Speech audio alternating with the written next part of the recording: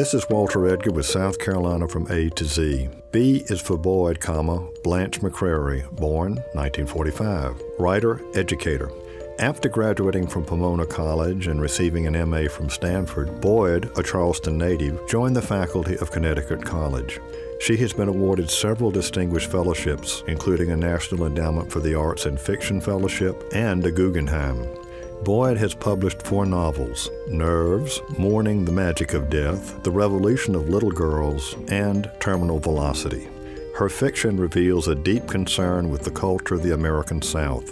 Much of her work addresses civil rights injustices or gender identity issues within Southern culture. Her essays, The Redneck Way of Knowledge, Down Home Tales, features autobiographical accounts of the South Carolina she knows so well.